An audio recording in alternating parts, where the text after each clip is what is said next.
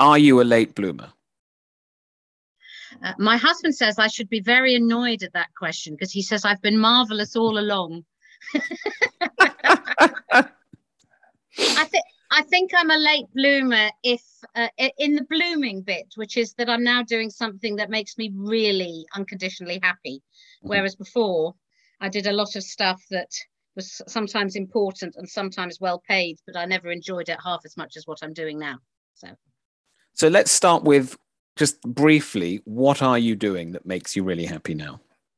I have a contract to write a book that a proper publishing house says they're going to publish. So I'm writing a biography, a double biography called The Brothers, of Daniel and Alexander Macmillan, who founded Macmillan Publishing 180 years ago. And it's taken me a while, but I've got an agent and I've got a publishing contract, and I need to submit a manuscript in the next 8 months, and it will come out in 2024, all being well. And that's what's making me very happy. Good. And that's the grandfather or great-grandfather of the Prime Minister? Daniel is the grandfather of the Prime Minister. Yeah. Okay. And Alexander, who's the one who really built the business after Daniel died, is his great uncle. So an interesting family for more than just their business interests. Yeah. And I mean, fantastic achievers themselves, because Daniel and Alexander were born into absolute poverty on the west coast of Scotland. Their father was a carter who died when they were young boys. Daniel left school at 10, Alexander when he was 15. And by the mid-1860s, Alexander is one of the literary hosts of London. And within 2 generations, they have an offspring who will be Prime Minister and married into the Duke of Devonshire's family. I mean, it's quite a climb. So we're talking about, this is really the Victorian self-made man. Absolutely. Samuel Smiles and all his glory. Absolutely. Yeah. Well, we love Samuel Smiles. So where does your interest in that type of subject or person come from? Well, there's a basic love of all my period, of all the periods of history and all the periods of literature. Victorian times would be absolutely bang on. It's what I know most about. I'm very comfortable working in that time, and I love the books and the poetry from that time. The way I found it was very serendipitous, which was that my husband collects art and had found a lot of art by a very unknown Victorian woman painter. And I researched her life. And the more I researched it, the more I thought I need to write this down. And it turned into a book that no one would publish. But people said to me, write about someone we've heard of and come back to us. And that's a really hard question, because almost everyone you've heard of has got a book. I mean, that's why you've heard of them. But I had a stroke of luck, which was literally in the research on the book about the artist is called Nelly Erichsen. And in my research on her, she was a neighbour of the Macmillan family in South London in the 1870s and related by marriage, sort of in a hop and a skip, to the Macmillan family. So she knew the Macmillans, she stayed with the Macmillans. And I'd researched the Macmillan family to write about Nelly, and there wasn't a book. There hadn't been a book since 1940. So there was an opening to do a book, because most people have heard of Macmillan Publishing. Most people would think it was interesting to understand how that had been started, and no one has written about it for 80 years. So that was the stroke of luck, I think. So it comes from a kind of a long-term immersion in the period and a very indirect discovery of the subject matter. It does. I mean, I have been talking about Nelly Erichsen and her bit of Tooting, where she lived, and the people that she knew for, nearly 20 years now. So, I mean, it is a long immersion, but it took me a very long time to have the confidence to show anyone what I was writing about it. Yeah. And that, if we go back 20 years, is that where you start sort of reading and working on this, or had you been reading about the Victorians from earlier? I think I did PPE at Oxford, but my favourite paper in finals was Victorian social political history. So the 1860s is bang on the period.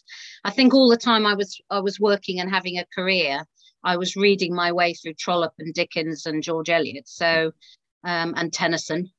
So that in that way, and it's the sort of art that I like. So it is definitely my spot, but I had never thought about researching online, finding out about anyone and writing it down until 15 years ago, I But started doing that. when you started doing that, you'd actually had years of reading the novels, being immersed in the period. It goes back. You were ready. You weren't just coming to this out of nowhere.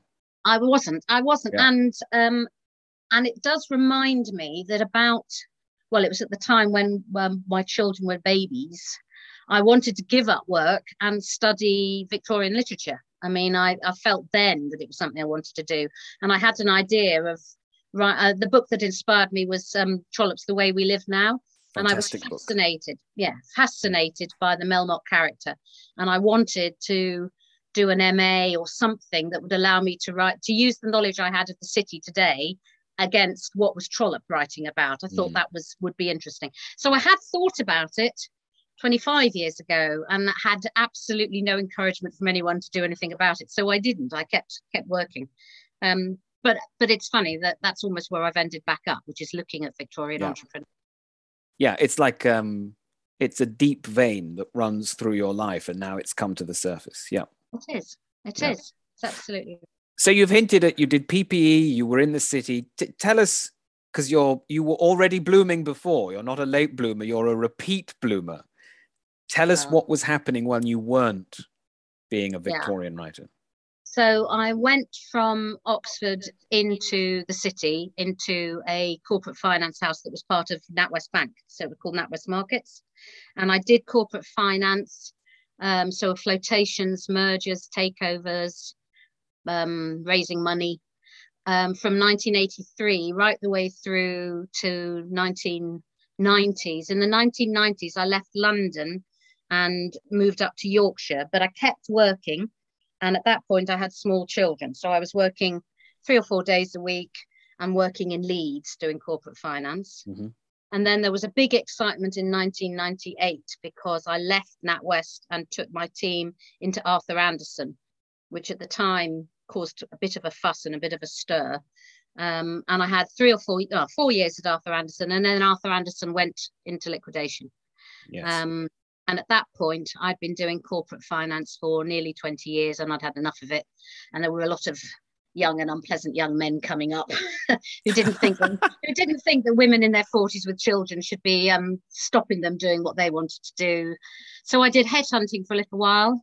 And then I started becoming a non-executive director. So I became plural, and I'm still plural. I still do trustee jobs, audit jobs, non-executive director jobs. So you, in sort of 3 different ways, at Arthur Andersen, and then as a headhunter, and then as a non-exec, you've actually been a senior person. You've been running an area of a business. You've had that kind of oversight. Does this help you? You've got the background reading Trollope and understanding the character of Melmotte, but you've also got the background as, actually a business person. So when you look at someone like Macmillan, yes, if you hadn't done that career, you would have had less insight. Do you see what I mean? That's right. I think that's right. I mean, I've spent some time in the archives just the other week looking at the partnership deeds from when he set the business up. I've looked at, there had to be a court case in Chancery when Daniel's widow died because she died intestate, and there was a risk that the partnership would have to be dissolved and split around his children. So, I mean, to me, that makes sense. The big risks that he takes, like moving from Cambridge to London. And then at the moment, I'm really interested in him opening an office in New York, which he did in 1869. I mean, to me, that is about a business risk. And then there's little small bits. So at the time when I was running an office in Leeds, I was very conscious of how vulnerable you feel when you are not in the head office, when you are running a satellite. And I've been reading this week the letters coming back from New York to London from the poor chap that Alexander sent out to New York. And I could have written those letters, just tell me what's going on. What are your plans? What do you mean your son's coming to work here? Is that all right? Is that a good sign? So that to me is business as well. So I do recognize a lot of it. Yes, that's a timeless problem, especially in big business today, right? Global businesses. Yeah. It is. How do you make everyone feel equally important? And how do you manage something that's the other side of the ocean? So your book will be interesting, not just from a sort of literary and social history perspective, but for people in business or people trying to understand how to be a manager. I hope so. I mean, Alexander did an enormous amount all on his own, but as I move on, he's going to start running a more complex business.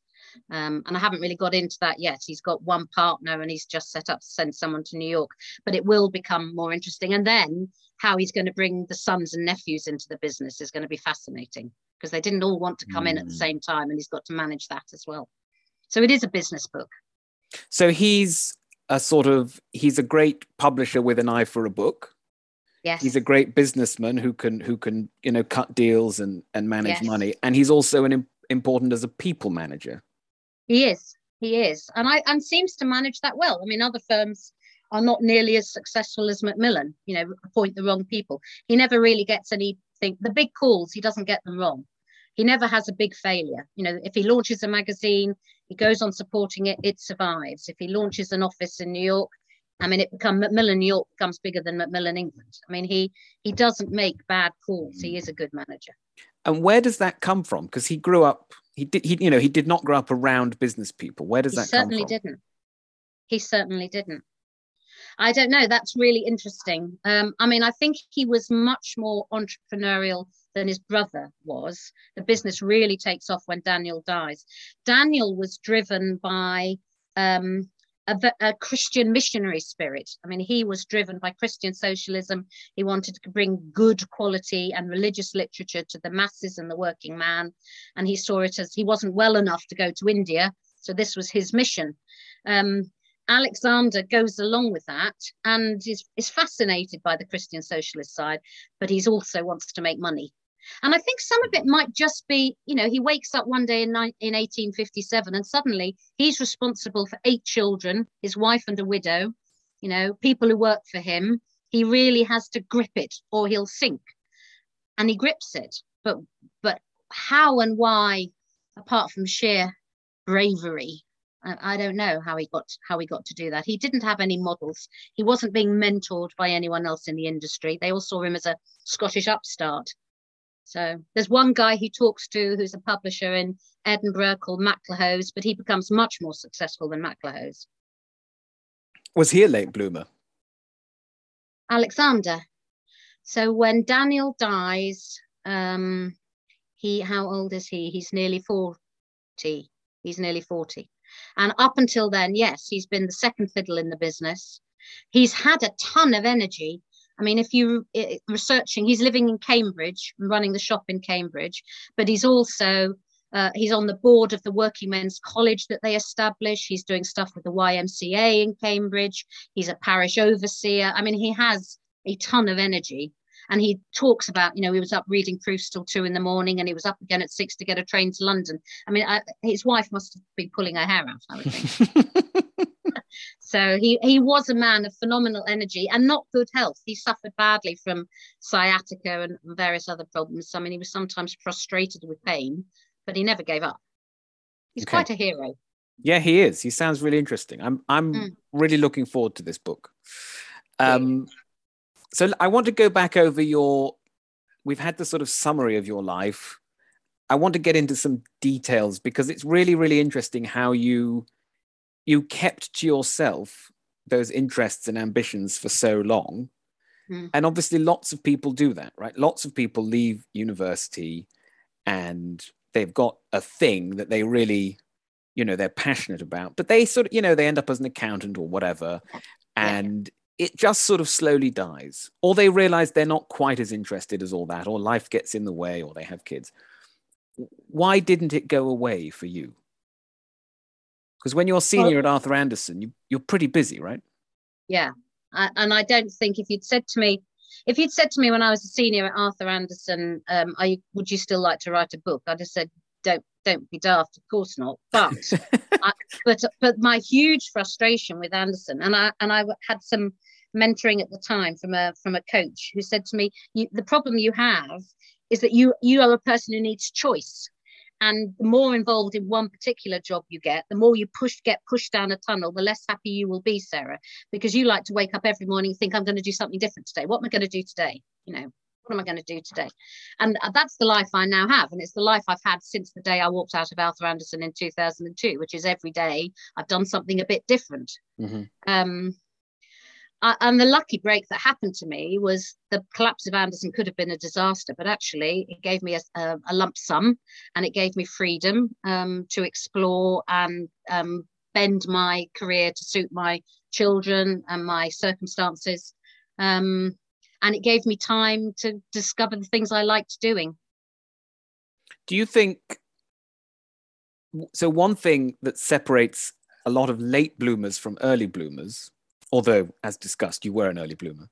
But it's that early bloomers often have a mentor, or they belong to a small group of their peers.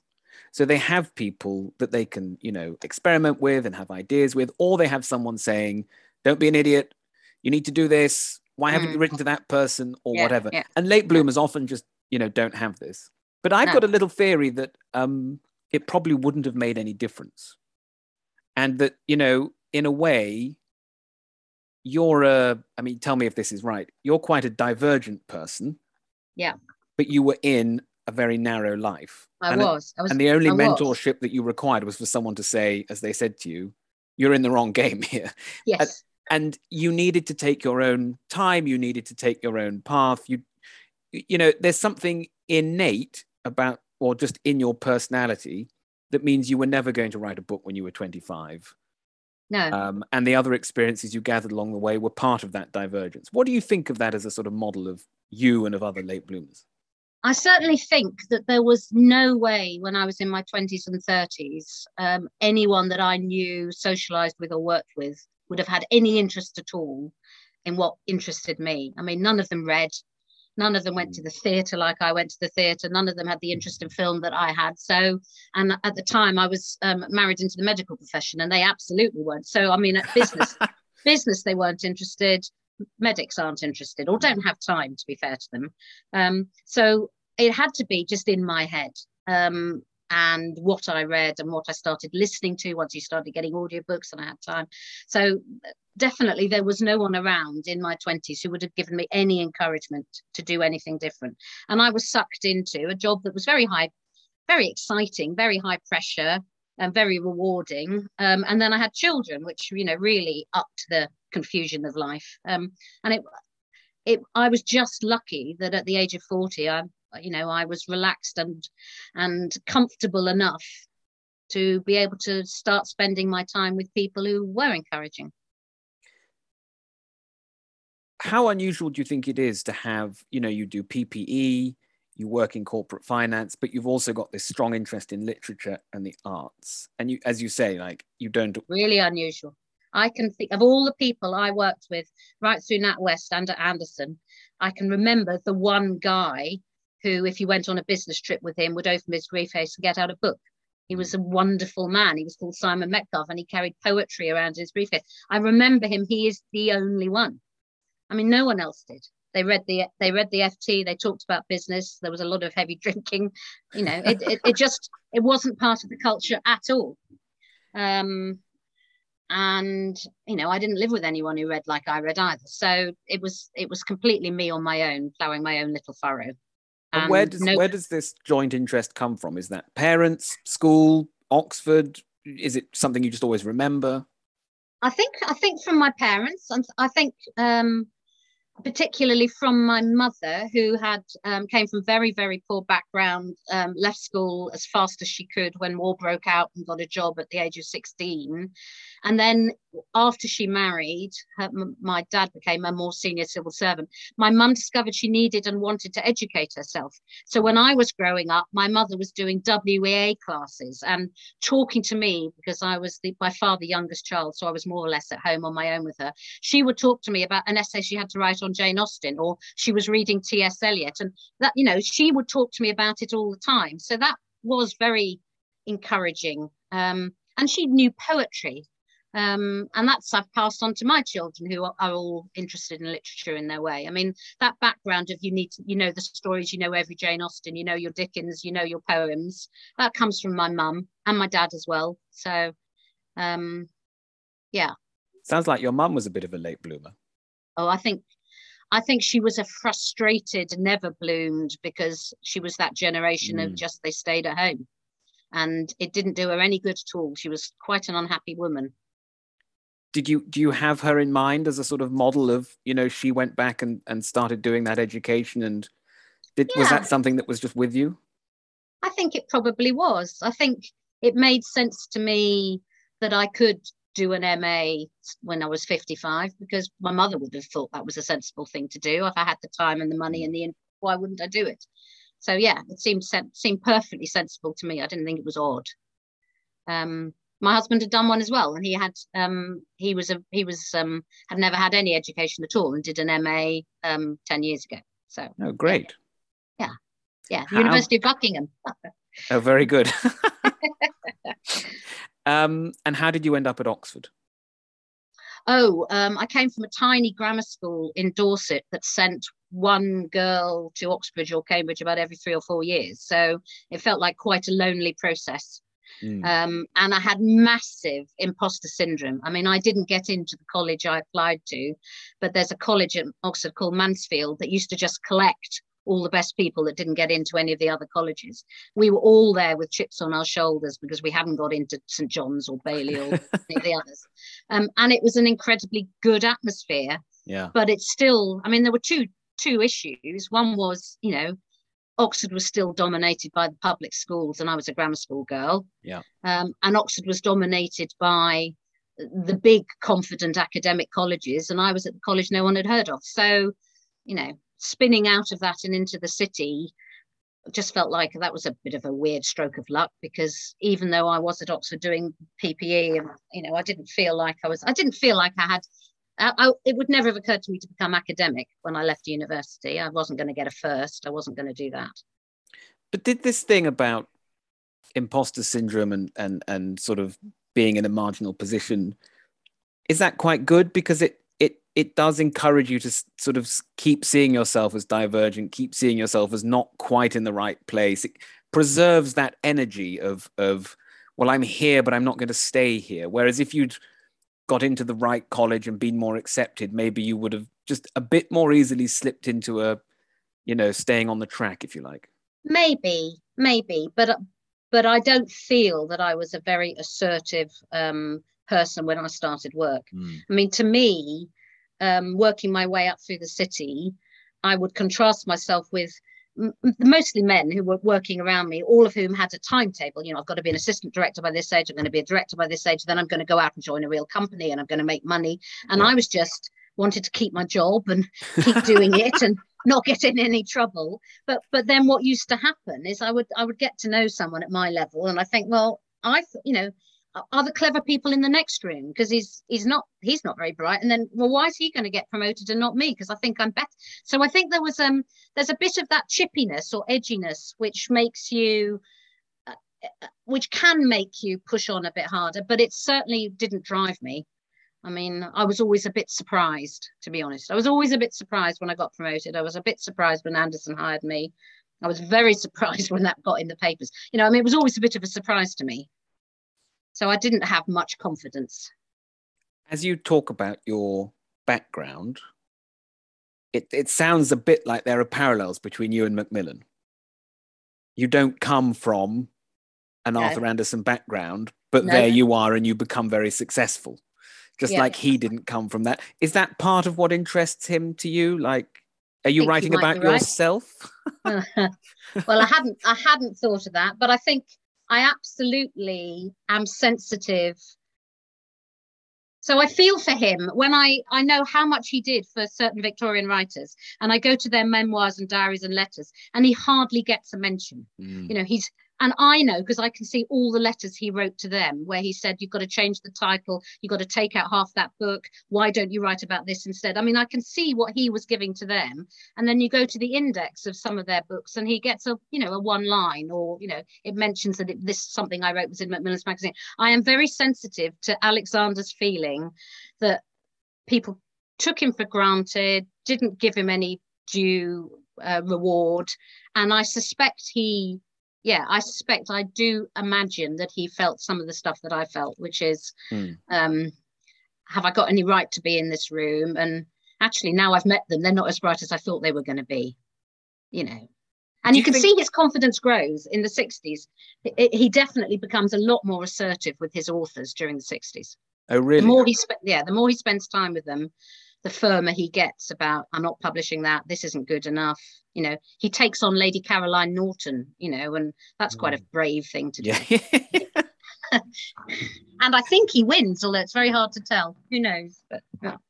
I always have a slightly, not very well informed view, but a view that there was less editing of novels in the 19th century, and that, you know, Thomas Hardy dropped off his manuscript and they printed it, and that was that. You seem to have found a lot of material that suggests that the authors wouldn't talk about it, but that their work was edited quite heavily. I think their work was edited quite heavily. And I mean, particularly, so the complication is the ones who were submitting for something for serialization in a magazine.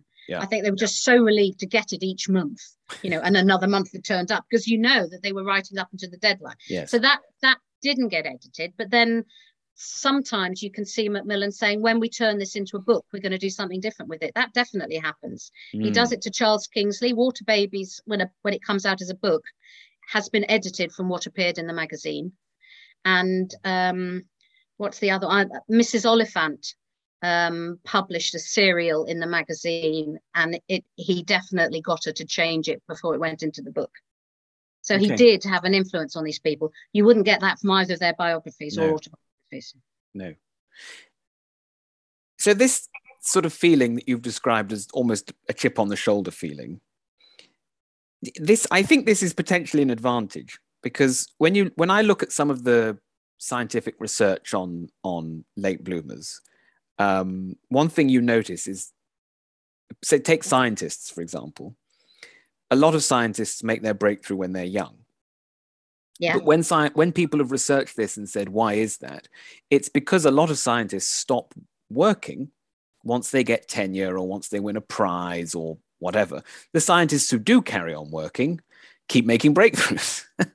So it's actually not because there's anything special about being young. It's because that's when people are really trying. Yeah. If you don't ever settle into, you know, the people you met who are on a timetable, I'm going to be a director at this age, they get there and they settle in and, you know, great, they can cruise through for a bit. Yeah. But if you never settle into that, or you retain the chip, or you retain the sort of feeling of, oh God, should I really be here? That's actually quite good, because it keeps you energetic and it keeps you looking and it keeps you thinking, what am I going to do? What am I going to do? Do you think there's a kind of, I don't know, was that part of your success and Alexander's success, that you never settled for what you had? I think that's right. And there's something else I would see a parallel, which is I was not the greatest corporate financier in terms of my grasp of numbers, and I'm hopeless at negotiation. But what I was doing, which most of my colleagues weren't, is I can market and sell. I'm interested in people, and I used to go and win business. I used to bring it back, and then other people would transact it. But that's certainly what I did in Yorkshire. I was out all the time meeting people, because I was interested and I wanted to know what they did and how does that business work. So I was always out looking, and I never wanted to just sit at my desk and shout at people and run the numbers again. I mean, I wasn't very good at any of that. But I think I can see that in Alexander too. I mean, Alexander recruits a partner in the mid-1860s to take the back end off him, because he just wants to be out meeting new authors. And that's what he's going to be good at. And George Lilly Craik is going to run the numbers and have the fights with the printers and talk to America, you know. So I can see that. And I think that is, you're not that interested in the day job. You're interested in the next idea and the next interesting thing that's going to grab your attention. And because you're interested, other people bond with you, and hey, you've made a sale. Whereas I used to talk to potential clients who would say, it's really good that you've come out because you sound like you're genuinely interested in this business. Whereas the other three guys were just wondering what fee they could get out of me. You know, that's why I would win business, because I was interested in them as people, and I made friends and I asked interesting questions. And I wasn't just there kicking the tires and hoping I could sign someone up, you know? Yeah. That's the novel reader in you.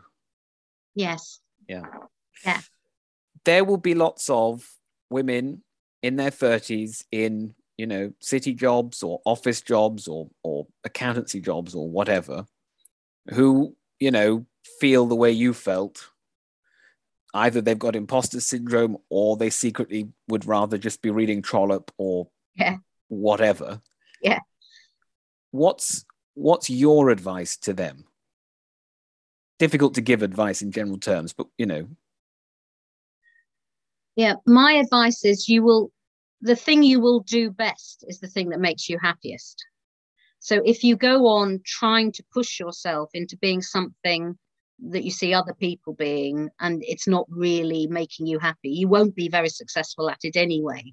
So it is worth taking a risk and thinking, is there something out there I could do, which owning a flower shop or, whatever that would make me happier.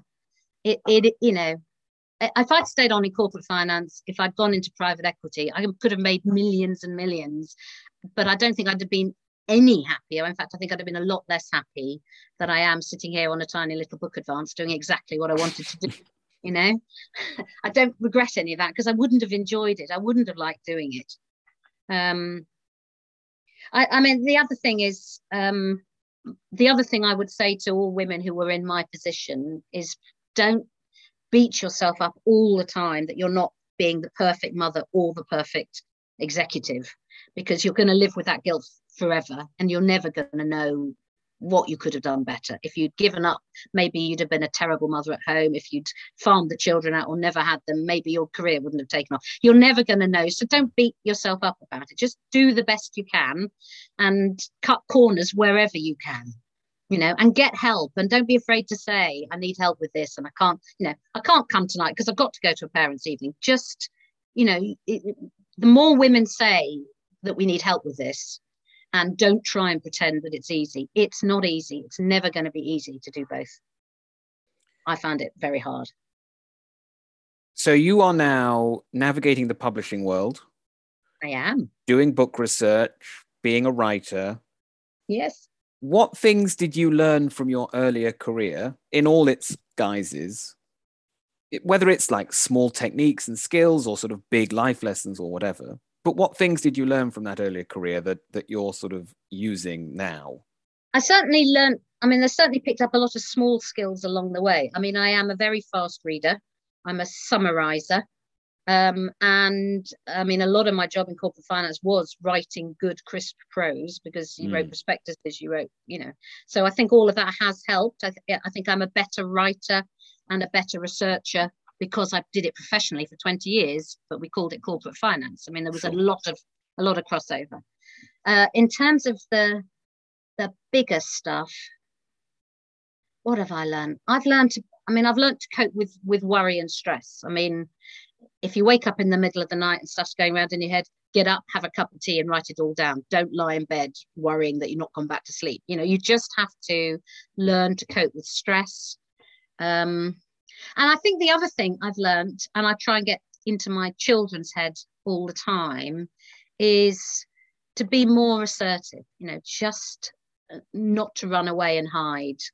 If you think something's wrong or you're not being treated properly, don't lose your temper, don't sulk, and don't spend your whole life taking it out on your friends and your family. You have to address it at work. Nothing is more boring than the person who really ought to have handed in their notice and just spends their whole life moaning to their wife, their husband, their best friends about what their bloody job is. Don't do it. If you don't like what you're doing, you will become very boring to everybody else. Change your job. Change your job. Yes, having recently been that person, I can endorse that sentiment. So we've all done that, haven't we? We've all spent time listening to someone and thinking, why don't they just stop doing this job if it's making them so unhappy? And I know that's I know particularly the current climate, that's easier said than done, but life's very short, really. Yeah. No, I think that's right. And what would the Alexander Macmillan advice be? Could we have a little book of the wisdom of Alexander Macmillan? I think I am absolutely immersed in his life in the 1860s. And it is that the decade of the 1860s is the absolute pivotal decade for the business. It completely transforms. It looks utterly different in 1870 than it did in 1860. In 1871, his first wife dies, and he rapidly remarries a much younger woman. And I think he starts going abroad on holidays. And I think his life changes. I think the 1870s Alexander is going to have had a younger woman saying to him, "You're killing yourself. It's not worth it.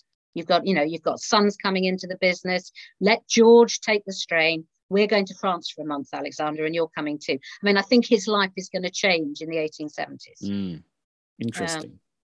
So I'd be interested. So I'll ask me again when I know what he's writing to people in the 70s, because in the 60s he's saying, "Get your head down. Really got to work.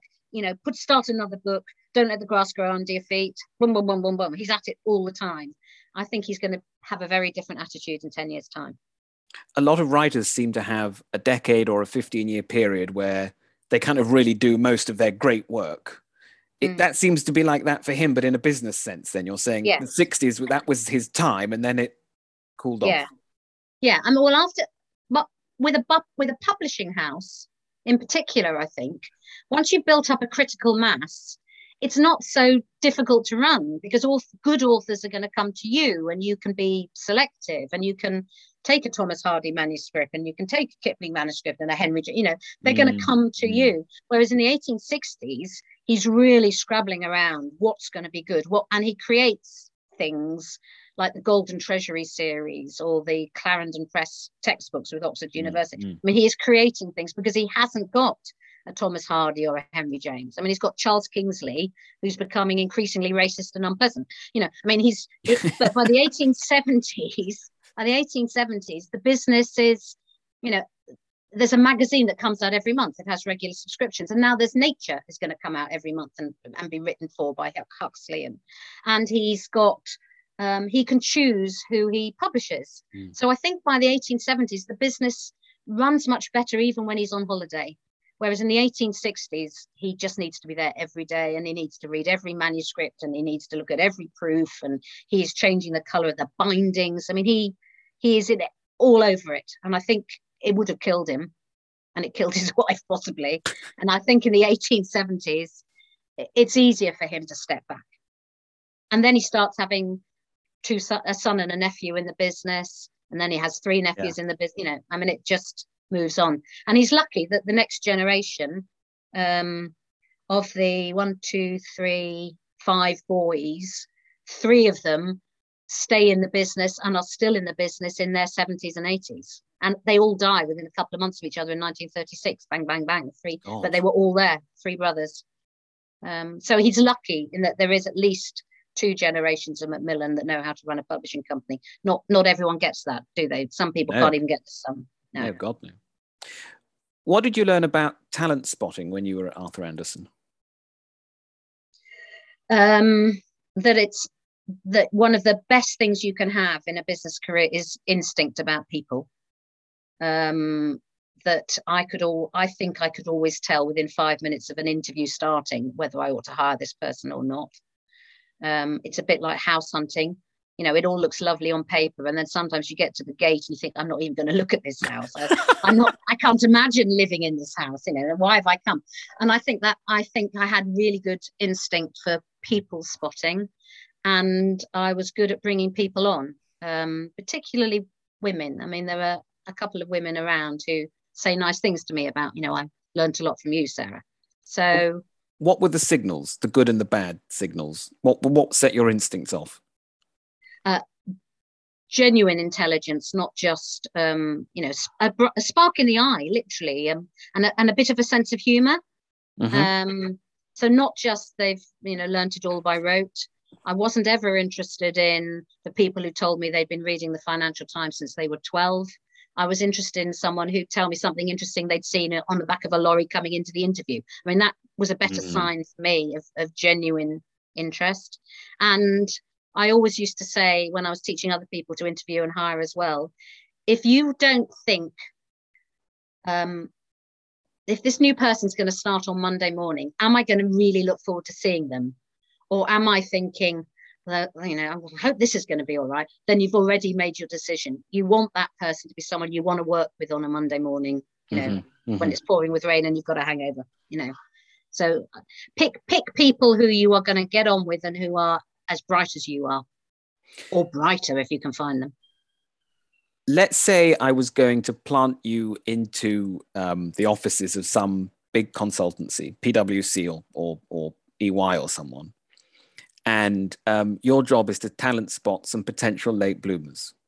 They don't have to want to write a book or be Victorianists. Right. They just have to be some other Sarahs who have this in them, but they're not talking about it, and we don't know what it is. How are you going to go about looking for these people, and when will your instincts sort of prick up and say, I'm going to get to know her, she seems like there's something in the background there? I think it's you're going to see that person thinking outside the box. So in a room of people where everyone said something around the table, they've said the most interesting thing that wasn't what anyone else had said. And it might have been a small point that they'd made, but it was just different. Their brains weren't working. They weren't doing group speak, because they may not have been listening to the group speak, or they might have thought it was very dull. But this was the thing that had been interesting them about this problem. And I know that's a thing. I also think I would be looking for the person who'd done something interesting at the weekend, or, was going to the theatre that night, or just to show that their brain was not completely sucked into the job.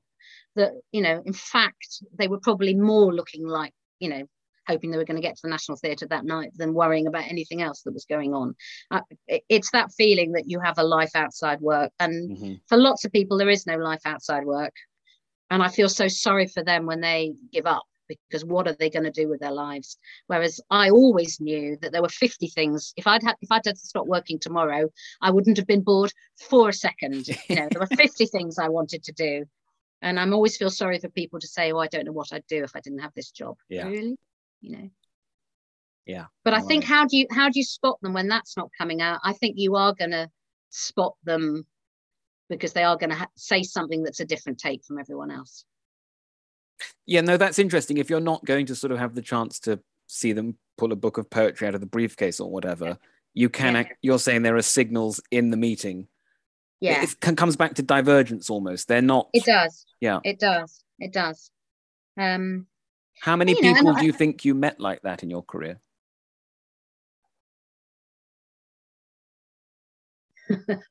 I tell you why I'm asking. I feel like we have no idea how many late bloomers there could be out there. Yeah. But my suspicion is there are a lot of people who could be in the right circumstances, given the right conditions or whatever. But we just don't know. No, I don't know. I don't think many. I can't think of people. There were people who did surprisingly well. After I'd worked with them, went off and did other business things, and have done very well.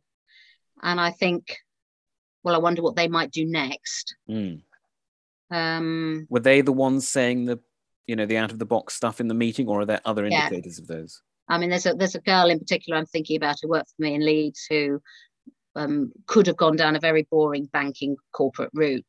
Actually, she's now running a really interesting small business. And she always, she used to get teased and laughed at because she would sometimes say such off the wall things. It used to make her look a bit stupid sometimes, but I always used to be interested in what she'd said because there was something going on there. So I would think about her. I'm trying to think, so later life when I've been around NHS boards, there are people there who I think could easily spring off and do something completely different, because working for the NHS is so completely absorbing of your life, your energy, and your compassion. But some of them are very interesting people. They wouldn't be doing that job otherwise. Finally, give us a recommendation for one really good Victorian novel that we might not have read. Okay, I'm going to say, apart from I've already told you that I love The Way We Live Now and I love Middlemarch, which I think are the two absolute novels. But the one that I read last year, which I'd never heard of and loved, it's by Mrs. Oliphant and it's called Hester. And it was written, I think, in the 1880s. And it's set in a small town, but it's about a woman who saves the family bank from going bankrupt. Her father has overextended the bank and run off. And a bit like It's a Wonderful Life, there's going to be a run on the bank. But Hester goes into the office. It's a small town. And the fact that she's there, she saves the bank.